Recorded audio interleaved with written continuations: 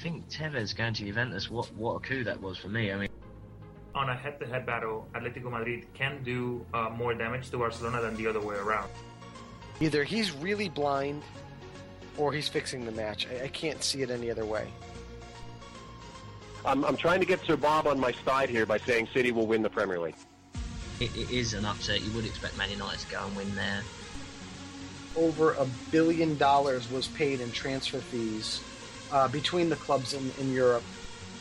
It's football. It's damn football. Like Ferguson said, football. Bloody marvellous. Yeah, well, the celebration was, I can't believe I just scored against Mexico. At one point, Parma, I think it's something like 224 players under contract. Hey, they're going to throw me out of here, fellas. You're going to get me arrested on your show. If you're a serious talent, you're going back and you're playing for Santos. You know, you're going back to play for, like in Argentina, for River Plate or Boca Juniors, or you're going to Europe. He looked like the Ryan Giggs of old. He was more creative than any player on the pitch. He made Mata look stupid. He made Rooney look silly. Now, the Premier League is the most exciting league out there. I think it's probably the best marketed league without a question. When you look at the draw for the Champions League, you kind of say, well, all the pieces kind of fell into place for everybody except City. I am your host, Joe Usello. Sir Bob, Mike Orr. My co-host, Rob Rojas. My trusted co-host, Ben the Machine. Good evening, everyone, and welcome to episode 306 of Low Limit Football on this 22nd of November, 2020. I am your host, Joe Usello, and tonight, Erling Haaland continues his scoring run with 4 goals in a 5-2 win over Hertha Berlin on the weekend. Bad news gets worse for Barcelona on the weekend as they lose for the first time in La Liga play to Diego Simeone as Atleti win 1-0. Then they lose Gerard Piqué and Sergio Roberto for an extended time with serious injuries. MLS Cup kicks off with a wild one between Orlando City and NYCFC. Champions League, Europa League, and Copa Libertadores all return this week, and we're going to look back on the U.S. men's national team performance with our very special guest, Neil Blackmon from Yanks Are Coming, who will be joining us in just a little bit. But my co-host, let me get him in here, Mr. Roberto Rojas. How are you, my man? I'm good, Joe, and I'm actually happy that we're actually going to speak or have spoken to a lawyer that is very intellectual on many things, especially soccer, and especially not one that appeared to sweat hair dye like a certain one that we both know. Oh, man. The Four Seasons Landscaping, right? We are not live. You and I are not live from Four Seasons Landscaping. Let me just make sure that everyone understands that. Wow, I didn't expect you to go that route, but hey, you know, what a mess. What a mess. Let's just look at it this way, man. It's Thanksgiving this week. Let's be thankful for the people that we have in our lives. Let's be thankful for the good things in life, and you know, hopefully be thankful for the coming future that hopefully is a little bit brighter than the 2020 we've gone through. So, but yeah, don't leak hair dye, whatever you do. Whatever you do, man. You know, life lesson learned, right? I guess. Yes, life lesson learned. Don't sweat hair dye, basically. No, don't do it. Just don't do it. Man, let's jump into the show because we've got a jam-packed show, and we had a great interview with Neil Blackmon just a few moments ago that we're going to bring you in just a little bit. But my friend, I have the honor of trivia tonight. So if you're ready, I'm going to give it to you. Yeah, let's do it. All right, so we have the return of Champions League this week. And I know we do a lot of Champions League questions. This is one, as I was doing some Champions League research, that I kind of caught my eye. And it's about most appearances in the Champions League. The top 10 most appearances in Champions League is littered with Spanish players, led by number 1 Iker Casillas. We've seen Xavi on this list. We see Sergio Ramos on this list. There are 5 Spanish players in the top 10 overall for most appearances in the Champions League. I don't want you to give me the Spanish players. I want you to give me the top 5 non-Spanish players on this list. Okay. So, all right. And if you want, and if you want, I can give you the Spanish players right now. Yeah, go for it. Yeah. So real quick, the 5 Spanish players that are in the top 10 list: Iker Casillas, Xavi, Raúl, Andrés Iniesta, and Sergio Ramos. Those 5 players, Spanish players, are on the top 10 list of most appearances, and you've got to give me the top. You got to give me the 5 that aren't Spanish. Okay, I think I have an idea of these names. As I say, you might have a couple, but there was a couple that were really interesting to me. So we'll give you that answer at the end of the show. Let's jump into it, man. And I alluded to it a little bit in the opening monologue. Erling Haaland has a massive game on the weekend. 4 goals, 3 goals in 15 minutes, by the way, in a 5-2 thrashing of Hertha Berlin. He also wins the Golden Boy Award. He scored, I believe, correct me if I'm wrong, 30 goals in 31 matches for Borussia Dortmund. I mean, the kid, vice versa. 31 goals in 30 matches. He was subbed off in this one for a youngster by the name of Moukoko, who became the youngest player to play in the Bundesliga, 16 years and 1 day. And that's after scoring 4 goals. So he's had a heck of a week. What are your thoughts on Haaland and Dortmund, of course, with the slip-up for Bayern Munich drawing 1-1 to Werder Bremen on the weekend, pull within 1 point of the leading spot in the Bundesliga? What are your thoughts on Haaland, my friend? Well, I'll go to the actual race that we're seeing in the Bundesliga in a bit, but man, I mean, look, I remember when we first spoke about Haaland, and he was scoring goals at Salzburg in every game in the group stage, if you remember, and that was only just last year, basically. Then he gets his move to Dortmund in January. I remember sitting here and speaking about someone that scored a hat-trick on his debut against Augsburg, and now he's just scoring goals for fun. It's incredible. And it's like, I like to use the term robot machine, whatever, but that's exactly what he is. He's a player that he's very quick. He's very athletic. His positioning is great. I like his balance. I like the way that he just likes to move always in the right position to score. And I think that's just what makes him so deadly. You look at him, he's a physical specimens, like 6'4", something like that. Mm-hmm. You want to make the Zlatan comparisons and all of that, but he's just that good and that good of a goal scorer. And I think when you do such a thing, and those games that we see, the one where he scores the poker against Hertha Berlin, the day that he wins the Golden Boy, that just shows how much of a talent that he is. Yeah. And I think he can only get better. The only question will be now. And of course, all the superlatives and all the great goal-scoring stats that you can have is important. But now comes the big part. How does that help in terms of the league season? Because obviously Dortmund, their expectations are obviously to do well in the Champions League and win as many domestic titles as they want. But they want to win the Bundesliga. They want to end the campaign that Bayern have had for so many years. And, unfortunately, they weren't able to do that in the last Der Classic, where they lost 2-3. 3-2. So I think now is the time where Haaland is scoring all these goals for fun. He's scoring in the Champions League, scoring for Norway as well, actually, at such a young age. But now he has to prove that he's doing it in these big games where it matters, because Dortmund are still technically not confirmed of a Champions League spot for the round of 16 yet. And now with this race, with Bayern stumping up, I think they're only 1 point behind them. Now is the time for him to prove why he's this deadly goal scorer. I mean, you could say everything you want about his talent. It's clearly there. There's no doubt about it whatsoever. He is a versatile goal scorer. And it's such a short career to do such a thing. It's so important. But now is the time for him to prove that he can do it for those big matches. I have no doubt that he can do it. But I think now is the time that if Dortmund are really serious about wanting to contend and win domestic titles, he has to go and show up. And obviously he has to have a good supporting cast, which he has, thankfully, with the likes of Sancho, Reina, Royce, et cetera. But I think now is the time where he has to prove all of the talent that he has and to help in matches that can help Borussia Dortmund get the titles that they need. Yeah, you bring up a great point about his need to do it in the big matches, right? And I think first and foremost, that does start at Der Klassiker. And he did score in this most recent version of it. Like you said, they lost 3-2. He does get the late goal to pull it to 3-2. But again, it's got to be something where they've got to win that match. And I think maybe it's a little too much pressure to put all of the weight on him. This is a young side. It's a very talented Dortmund side. You talk about Gio Reyna, who signed his contract this week.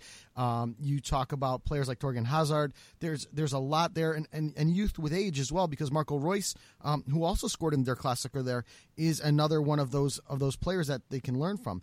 But this kid, I like the comparison that you made to Zlatan Ibrahimovic. I think that is the absolute perfect comparison, because he's tall, he's strong, he's quick, he makes intelligent runs behind the lines, which has led to, I think, if I remember correctly, his third goal in the match was one of those like run-ins from behind, and he's done that. We've seen him do it plenty of times. And then the kid's not afraid really of the camera, is he? He's kind of come off as a little shy, but ultimately he's not. So I think there's a lot there. I think the success in Europe, and right now, just checking in and quickly, Dortmund do lead Group F with the only loss that they suffered was the loss to Lazio, but they've certainly made up for that with victories over Brugge and Zenit. I think that Dortmund going deep into the Champions League is going to be a key for them, and I do think that at least maintaining that position against Bayern Munich, because Bayern is not going to slip up much this year. They did on the weekend in league, but those are going to be very, very few and very, very far in between, and it's on Dortmund to be successful against the Wolfsburgs and the Leipzigs and the Leverkusens of the world, to be able to get back to their Klassiker coming up next year in the second round, and possibly overturn that 3-2 result, because their loss was at home. So to go to Munich and to be able to reverse that is going to be massive. And I think if this kid has a hand in not only maintaining that positioning, but then getting to that Der Klassiker in the spring and beating Bayern Munich in their own home soil, fans or not, is going to be something that'll contribute to his legend moving forward. And so that's where the kid is at right now. And I call him a kid. He's 20 years old. Rob, he's younger than you. You know what I mean? So, yes. Thank you for making me feel old, by the way. Listen, let's not have that discussion. But this is the kind of thing that, talk about being legendary, being able to maintain that race with Bayern Munich, being able to score goals on the other side of Der Klassiker against Robert Lewandowski, right? Who is right now, for all intents and purposes, the best number 9 in the world. I don't even think it's arguable. This is the kind of stuff that would contribute to this kid's legend. He's already growing it, and at 20 years old, the world is only looking up. We've said that a million times for him, and he still continues to climb. So, awesome stuff out of him. I mean, they're coming up this week, I believe, and I'm just looking real quick. Dortmund do have Brugge at home. Should be able to manage that. They should get through this group, right? Leading right now, Group F. Lazio within striking distance of them, and they've got to play the last match there. But this is Dortmund's to kind of throw away, isn't it? Yeah, no, definitely. I think they understand that right now, with 2 more games left, they can't slip up. Mm-hmm. And certainly if they're able to get a win against Bruges, then that will only confirm their spot into the next round. But yeah, no, I agree. I think you don't want that much pressure. I mean, come on, he's 20 years old. And right. This is a young side full of young players who have been there for quite some time, and perhaps their pressure's on them. Your what's it called? Your Jadon Sanchos, your Julian Brandt, your Gio Reynas, your Jude Bellingham, and the other players, Moukoko as well. I mean, you don't want that pressure on that. But I think if you really want to contend for those titles, you have to place that pressure. You have to prove your worth, basically. I mean. Yeah, it's funny how Haaland maybe isn't as, it's kind of shy and the humility is there, but maybe you don't need that. So maybe you just need that more brashness of him. And I think that can go a long way to help Dortmund feel more motivated to go and contend for this title. Yeah. So, yeah, I mean, again, I think this kid, I'll say it now, this kid is on a track to be one of the best players in the world. I mean, winning the Golden Boy is perhaps what's the term I'm looking for? It could be a foreshadowing of what's to come for him. If you look at some of the history of the former players that have won that title, sky's the limit for him is all I can say. Sky's the limit for him, and I think he's only just continued rising up and continuing to hit and break lost barriers. Definitely, no doubt about it. So, and you bring up a great point with this Dortmund side. I mean, let's be honest, one of the more exciting teams in world football to watch, strictly because of their youth, because of the Reynas, because of the Sanchos, because of the Haalands. Lots of youth and lots of talent on that team, and really, like you said, glass ceilings, and they keep breaking through all of them. So the next one, I think, is that Bayern Munich ceiling that they're going to have to break through to really, propel them through greatness. But certainly exciting times to watch for them. So let's table the discussion on Haaland and Dortmund, and let's get our guest in here. We were able to, just before this recording, meet up with Neil Blackmon, a great friend of the show from Yanks Are Coming, and got to talk U.S. men's national team, MLS Cup playoffs, some great stuff in there. So without further ado, the Neil Blackmon interview. Joining us now on Low Limit Football from Yanks Are Coming, Mr. Neil Blackmon. Neil, welcome back to the show. I want to actually start out and surprise you real quick. It's pretty well known that you actually contracted COVID-19. You had a heck of a time with it. So my first question to you is really, how are you feeling these days? Oh, thanks for having me, guys. I have some what they're calling some of the normal residual symptoms. I have some of the lasting fatigue. I still don't have the energy that I had, and I'm pretty active. I have a Peloton and try to there's no rec league men's soccer for me right now. Like a lot of us, we've had to give up certain things, but still pretty active and just haven't, even with the exercise, haven't had as much energy. The good news is that I was without taste for 4 to 5 months after getting out of the hospital. And taste came back last month, which is really great because all I could taste for 4 or 5 months was coffee or like things that are really strong and tarty, like pie. Wow.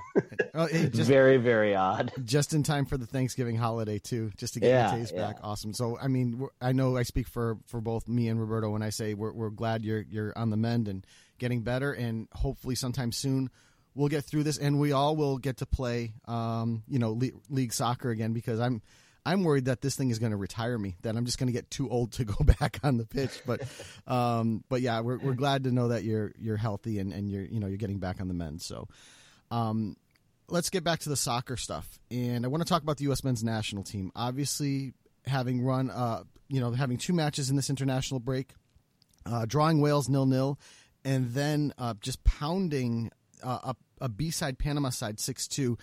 I don't want to say that this is a reflection, good or bad, on Greg Berhalter, because if you think about it, this American side had not met or barely had met. Most of these kids had never played with each other, and I do say kids because this was a lot of youth players that are based over in Europe. And Berhalter only got these guys for a couple of days. It was like he picked them up at a Dunkin' Donuts and brought them to the field and said, "Hey, let's play soccer." So I don't know that this is a good reflection, good or bad, or a meaningful reflection of Greg Berhalter and what he wants to do. But overall, I think this team, for the most part, did what they were supposed to do or what was expected of them given the time that they had together. I just want your reaction to the 2 matches themselves, how this team played, and what your thoughts were so far. So I thought that the match against – this might be the most controversial thing. I'll just start out with it. And then I think everything else I say on Low Limit Football today will be less controversial. I thought the performance against Wales was better. And I thought that for 2 reasons. The first is that this was probably the weakest Panama team in 2 decades. They were without the guys that sort of define Panama football, right? Like Blas Perez is gone, Luis Tejeda is gone, Roman Torres is gone, Jaime Pinedo is gone. They're all aged out. They're young teams. Which all play the same way, which I think is part of their strength and why we don't consider Panama really a minnow. I know it's something that Roberto and I have discussed, but their young players aren't quite aged up, right? So that youth team isn't quite where the senior team is. And as such, they're just not anywhere near as good. They can't score. So it was pretty shocking to see them score 2 goals. And I thought Matt Miazga played really badly. The U.S. won 6-2. So objectively, that's very good to beat somebody that's beat a weak team 6-2. But I thought that, the U.S. sort of made some catastrophic defensive errors in that game, which they certainly didn't do against Wales. And I thought, given the level of opponent, falling behind that type of team is just potentially disastrous. And it's exactly what the U.S. is going to have to avoid doing in qualifying when any number of things can happen. And I add that because there was a challenge early in the game where in a qualifier, the U.S. is playing with 10 men. But because we're playing a friendly in Europe, it's a yellow card and it really doesn't end up mattering. So that's kind of my take on the Panama game. Obviously, I thought that the patterns of play and the play with the ball was quite good. I'm interested kind of to hear Roberto's thoughts and your thoughts, Joe, on the formation. It's really fascinating what they were doing. It was almost like a 3-2-2-3, wasn't it? Like when they had the ball. Yeah, it was. That's kind of funky. And I thought that the other guy who I thought was kind of interesting was Tyler Adams, right? Like, and that may be the other argument for why the U.S. performance against Wales was better. But let me finish that thought. The two reasons I thought the performance against Wales was better is I heard a lot of people saying this was like a C team from Wales. I wholly disagree. I really think it was like a pretty decent B team. Wales just isn't very deep. And, you're not dealing with Gareth Bale, but to play them in Swansea and have them playing that deep a block spoke to how the U.S. was playing pretty well with the ball, I thought. And I also thought Tyler Adams was infinitely better against Wales. I don't know about you guys. Really, the U.S. clearly is going to need Adams to stay central, a little ahead of the center backs, and do that yeoman's work for Berhalter to play out of the back. And I thought he was better at it against Wales. No, and I agree. Actually, I was like looking at some of the stats and some of the players that were there. I mean, yeah, I think you can agree that Wales are the better side than what Panama had to offer. So it almost felt like it was a given for the United States. Okay, maybe it wasn't the good start that they needed, but obviously they turned it around and got the win that was expected of them. I think for the Wales one, I think it would have been much more tighter. It would have made sense because of the quality that they have. So, no, I agree. I don't see why it would be controversial in any sense. But, no, I think this still is a side that, yeah, like I said, like people are saying, they're still trying to get to know each other. I mean, you still players who have made their international debuts, scored as well. I mean, you got Gio Reyna obviously scoring, Gio Chini as well. I mean, there's still a lot of things that this side is trying to show. Obviously, a friendly is not going to be the end-all, be-all of what is to show heading into, obviously, Nations League and then the World Cup qualifiers and the Gold Cup and so on and so forth. So, no, I think we did see a side that is very ambitious, I would say. I mean, obviously, the youth is very exciting for a lot of fans. I think they have every right to feel excited. And like every kind of side that is still raw and trying to get to know each other, you're still going to make mistakes. But I think I agree. I think, and Joe, you can go back to me on this one. I think Tyler Adams clearly is playing in a position and in a role which suits him best in order to help the United States get the results and the productivity that they have when they're going forward. Yeah, I wanna echo the thoughts because when Greg Berhalter first took this team over, if you remember, he was playing Tyler Adams in kind of like a wingback position, almost if I remember correctly, on the right side, and you could tell that where he was playing for the men's national team versus where he was playing for the New York Red Bull at the time, and then going over to RB Leipzig, is a different world. He was playing kind of in that, just ahead of the center backs and kind of cleaning up the messes that came through there. And he was incredible at it. It's really the position that earned him the move to Europe. And I could never understand why Greg Berhalter kept wanting to play him in that wingback position. But obviously we've corrected that because he moved him a little more centrally, and you saw what Tyler Adams gives you when he's allowed to do his thing in his position. It's his best position, and I thought this was probably one of the best takeaways from both matches is the fact that Tyler Adams got to play where he needs to play. I also liked the interplay, for me, between Sergiño Dest and Gio Reyna. The two of them seemed to work very, very well together. You go back and look, and again, like we said, these were These were watered down versions, especially, Neil, you make the great point about this Panama side just not being quite the Panama of old. You look at the teams and you forget Christian Pulisic didn't see the pitch on either of these two matches because he's been out with an injury. And this team, really got their gears going. I thought they, like you said, they played better against Wales. There was a nice bit of possession-based play that we saw out of both matches that I think would serve this style and this type of team very, very well. And their experiences. You think about, the systems that Adams and McKennie, Gio Reyna's playing in.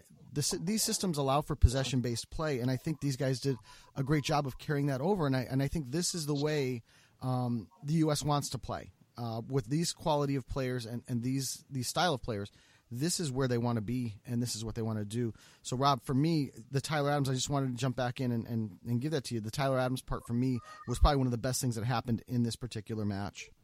Definitely. And just going into that entire match, and it's good that you mentioned Gio Reyna as well, because, that was going into my next question. We saw what has been expected of Gio Reyna, not just on the national team, but also at Borussia Dortmund, just breaking in through this year, basically, this calendar year. He made his debut, he's scoring goals, he's getting consistent playing time. He re-signed his contract now for an extra 2 years, if I'm not mistaken. And he just turned 18. So, for me, I think he is the shining star, or one of the shining stars of a bunch of stars on this national team that can help them into more important matches. But, how big and important is that re-signing of Gio Reyna to stay at Borussia Dortmund at such a young age? Well, I think Christian Pulisic would tell you that it's immense, that he had the opportunity to play very high-level matches without worrying about having to integrate himself into a new club and please a new manager. Although, of course, Christian had to please a bunch of managers at Dortmund. But everyone came in with the expectation and understanding that Christian was a big part of what they were doing. And I think that if Dortmund's going to have managerial turnover, that will be the same deal for Reyna, while he also has the opportunity to play in these sorts of high-level matches that are just so huge at a young age. And I think, to your point, and to Joe's point, it's very important. I think the two things. One, Gio Reyna, I think, is going to be integral to everything this team does in attack. And I thought that one thing that I love about him is how intelligent he is, off the ball, the way that he kind of manages his runs and kind of recognizes the way that defenders react to certain things. And you saw that a little bit against Panama. Like, he would release a pass and maybe slow down a little bit and then make really, really hard runs after, seeing how the defender was going to react to his movements. And I think that's big because, look, with Weston and Eunice given sort of the freedom to make those late arriving secondary runs from deep positions, you can force opponents to react. And when's the last time that the U.S. was consistently forcing teams to play reactive soccer against them? Like, that's what Wales did for 70 minutes, right? They set up in that deep block and they said, we're going to try to negate these secondary runs that are being made. Well, that's one of the best part of Weston McKennie's game. And it becomes even more complicated and hard to defend those runs centrally when you have, sort of this classic swashbuckler in the channels in Pulisic, who has that kind of Coutinho quality. And then you have a guy like Gio Reyna, who can interplay with Dest on another wing. That's pretty lethal. And I think that's exactly the type of team you need to beat people that are good at the World Cup, not just in CONCACAF. 100%. 100%. Switching gears to MLS, and obviously what you described before we started recording as one of the weirdest seasons that you've had as a beat writer, we do have to talk about Inter Miami. Obviously, it was their debut season under the ownership of David Beckham. They just quickly got into the playoffs, and they did make a few signings with the likes of, obviously in the summer, I'm saying, but Blaise Matuidi, Gonzalo Higuain, and obviously to add into the signings that we saw with Rodolfo Pizarro, Pellegrini, and so on and so forth. So how have you assessed the first season of existence for Diego Alonso's team? And, what do you feel now is expected heading into the new season next year? So I think expectations next year are going to be that it needs to improve. I would give it a needs improvement. And at the same time, I would give this opening season a C plus in the sense that they didn't benefit, and nor did Nashville, from any of the normal things that expansion teams tend to benefit from, which is huge crowd excitement and kind of inflated home records. There's been statistical analysis on it that like new clubs in MLS tend to overperform at home their first year. And a lot of that is crowd related. There was none of that energy. It's hard to kind of make their own energy. And I think it would have maybe even been more pronounced in South Florida because of the heat and because that's such a huge pitch. When you see it, I hope both of you get the opportunity to see it in person. But just such a big field that, bringing in the guys that they brought in, I was always surprised that they didn't have a little more width based on the kind of pitch that they were playing on. Let's just leave it at that. But I think I would give it a C+. I think Diego Alonso is very pragmatic as a manager. And so I thought this team never really found any sort of coherent style under Alonso. And that's an effective way to win knockout matches in particular, although it wasn't the other night. But I think that's some of the reasons that Alonso has had success in the CONCACAF Champions League and in Liga MX knockout competitions. I'm not necessarily certain that that's going to translate into high-level consistency in a league table. And certainly this year, consistency was a big issue for them. They also struggled much more to develop any sort of coherent midfield ahead of what really was at least a better than it performed defense. At one point, with 5 games to go, they were in the top 7 in terms of fewest goals conceded. So for all the laments about, they give up these disappointing goals, they do. Some of that was they just were defending so much. And a lot of that was because they couldn't connect to their forwards. Gonzalo Higuain arrived late. Obviously, they made the playoff charge with Higuain.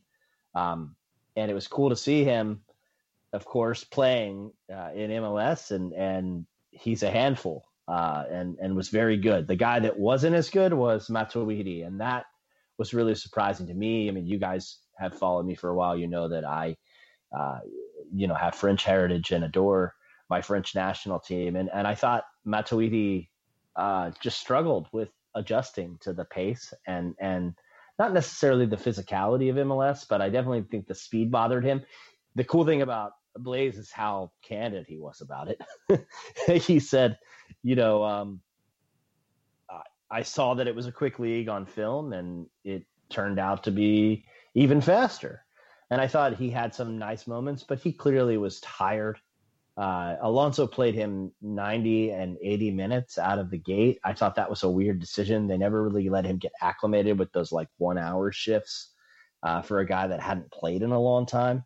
And he was a step behind. And we saw that against Nashville the other night. So I think they're going to need more from him because they really were relying on him to kind of serve as that guy who could connect the back with the front. They also didn't get as much out of Will Trapp as I think that they were hoping to get, for many of the same reasons, although not, he's more of the classic 6 and Matuidi is the classic 8. But when your 6 and your 8 underperform, it creates problems because Rodolfo Pizarro, I remember talking to you guys before the season and just mentioning that, the thing about Rodolfo is that he's not really a goal scorer, right? He's a guy that can get between the lines and cause problems, but you don't want him to be necessarily your primary playmaker either. He's not a goal scorer. He's not necessarily a primary playmaker. He is certainly a facilitator and a creator, but he can't be option A, I don't think, on any team. And he's not that for the Mexican national team.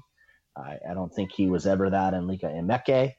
But I do think he's one of the better players in CONCACAF if put in the right position. And I think Diego Alonso struggled with finding positions to play him in. All that said, because I just listed a lot of bad, I think there were some significant positives as well. Roberto, I was very surprised to see how good Lewis Morgan is.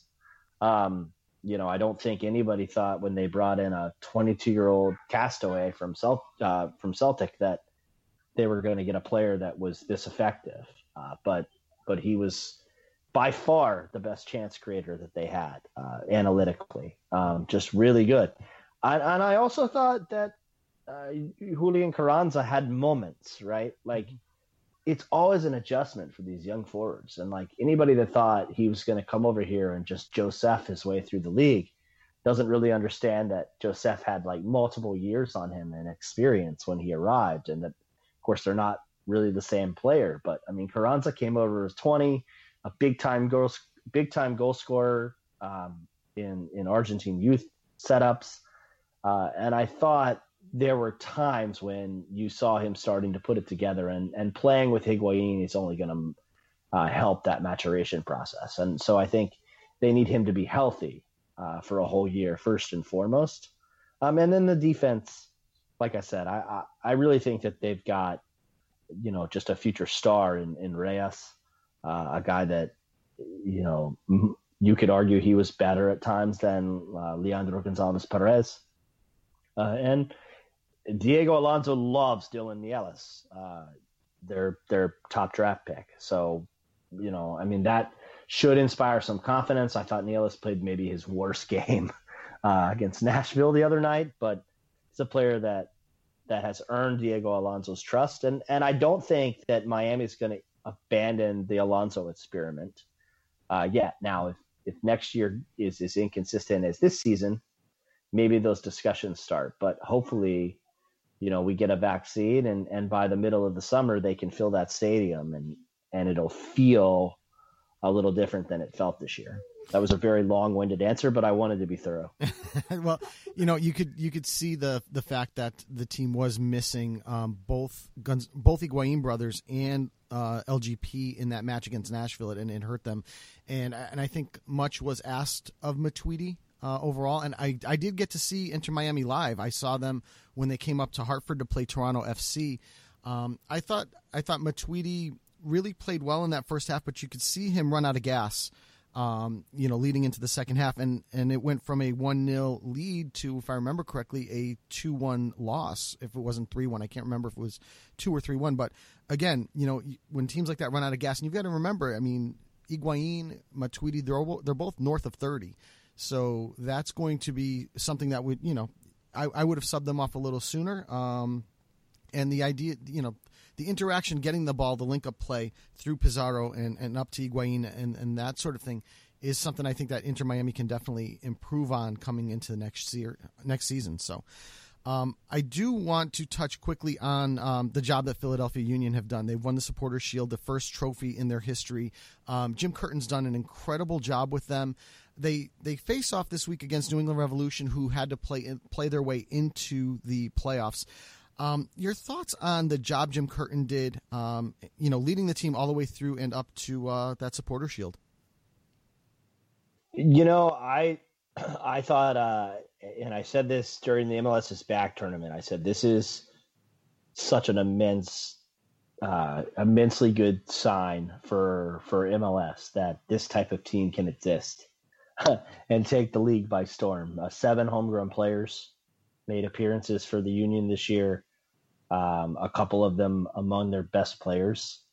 Jim Curtin committed to this style, which was a change. I mean, he was humble enough to change the way that he went about doing things and committed to this counter-pressing style.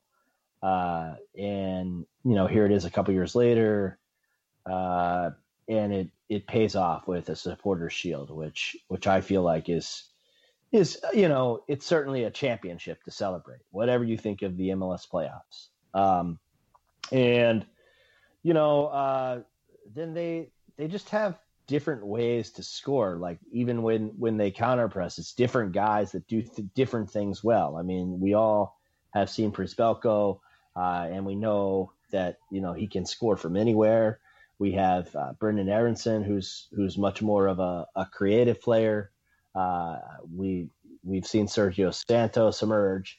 And they have depth, which I think is going to make them very difficult. Look, the Revs are going to be a challenge for them. and I saw these two teams actually play at MLS's back, and the Revs were, obstinate. I saw the Revs play Toronto and frustrate Toronto, who's very good as well. And the reason is, Bruce Arena is kind of the American Diego Alonso in that he's very pragmatic.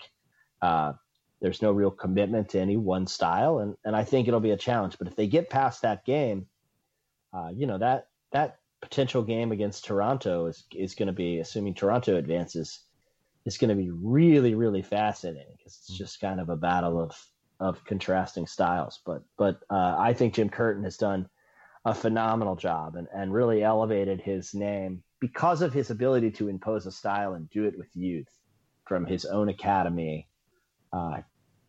He's getting in the conversation for me with Bob Bradley as maybe the best American manager, and obviously Jesse Marsh. I'm glad you bring up Bob Bradley because, with LAFC facing off here against the Seattle Sounders, a team that, I've heard Paul Tenorio describe as, in terms of the Sounders, a team that can win the entire tournament or a team that can get bounced in the first round. There's no happy medium there. What's your thoughts of LAFC? This is a team that, was massively successful last season, although they didn't win MLS Cup. They did win the Supporter Shield. They've got Carlos Vela. There was much to be said about them. This year it didn't go quite as well for them. So what are your thoughts on Bob Bradley, and what LAFC are going to give us this playoff run?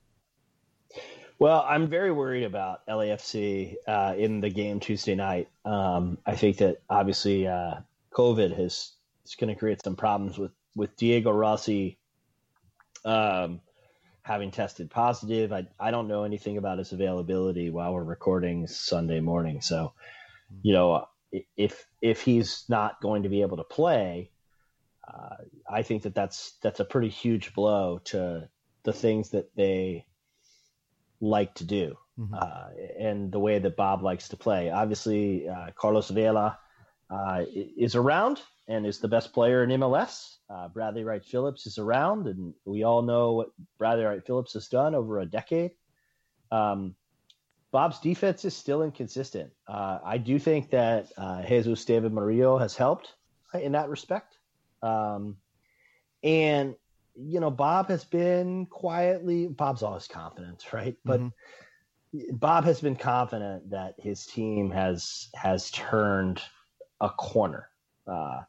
I do think that, Seattle pushes them in ways that exploit that defensive weakness, though. So LAFC really needs to be at their best defensively. Seattle only won twice in their last 8 games, I think, or 7. I don't know. They didn't win enough down the stretch. But you're still dealing with like Lodero and Raul Ruiz and Jordan Morris, who are all very good. It's going to be a really good game. I think it's the best game in the round of 16. Definitely. Can I squeeze one more question in before we let you go?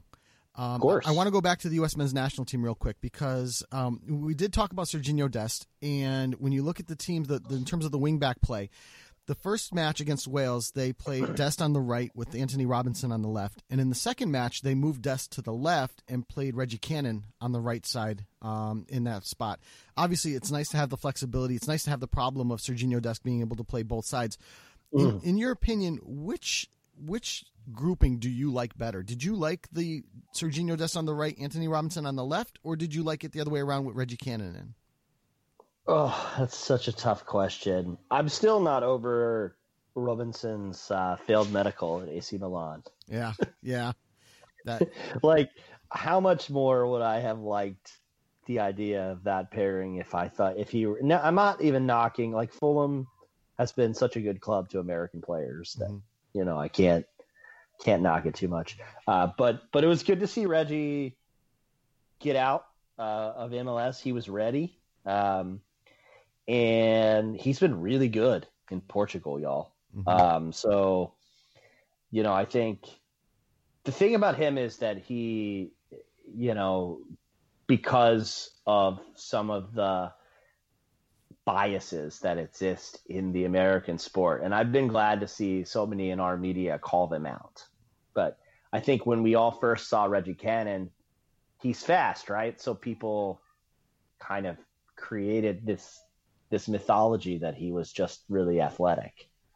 And I think that that's terrifyingly unfair to his game. I think he's very smart as a player. And I think he has a really cool understanding of like when to get forward, when not to get forward. And, you know, right now, I just like the intelligence of his game a little more than the way that Robinson plays. But I think it's kind of cool that the U.S. has options at fullback when for years we were either anyone can play left back or, oh my God, how are we going to replace Steve Cherundle? Never mind that. I mean, how many years did they run out DeMarcus Beasley, right? Right. And yeah, I mean, and that's not even a knock on DeMarcus. It's just that like no one was better than 33-year-old DeMarcus Beasley. Yeah. Like the U.S. could not produce a player that could make life complicated on them. And now, you know, you're talking about, hey, which guy do we start? And I think it creates pressure downstream in the pool too, because guys that maybe were going to be square pegs and round holes in those spots like Christian Roldan, you know, what's his future with the national team? Because I think we all agree that like Paul Arriola is going to have a role, whether it's as a backup wing back or as a winger. I don't think he's odd man out, but the presence of both Cannon and Robinson complicates things for players downstream, which, I mean, fullback depth complicating other things on the national team is like the opposite of the last 10 years. Yeah, it's usually center back depth, and it's actually gone the other way this time. So it's funny. It's a great question. Yeah, and it's a fun problem to have, isn't it? Yes, that's for sure. So, Neil, before we let you go, where can everybody find your work? So a lot of different places, but so all my Inter Miami coverage is at Last Word on Soccer. And then U.S. men's national team stuff at yanksarecoming.com. We're overhauling the website right now, but yanksarecoming.com will be back up this week. You can read all my work about the national team and about international soccer at the Yanks Are Coming. Follow us on Twitter at Yanks Are Coming. Great stuff, man.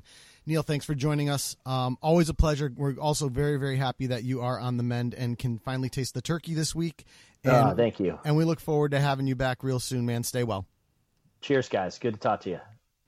And special thanks again to Neil Blackmon for joining us. Rob, I've got some great matches of the week coming up, and this is a jam-packed week for Thanksgiving here in the United States. Definitely some time, if you can take some time off to watch some of these matches, it is going to be well worth it. So let's get on it because it's a long list. On Tuesday, it is a very busy day. PSG Leipzig in the Champions League at 3 p.m. Then we hit all of our MLS Cup playoff matches and Copa Libertadores. So we'll start out at 6 o'clock. We'll have Toronto FC Nashville. Then we go over to the Libertadores with Racing Flamengo at 7:30 p.m. Come back to MLS for Philadelphia New England Revolution at 8 p.m. and Seattle Sounders LAFC will close out the night at 10:30 p.m.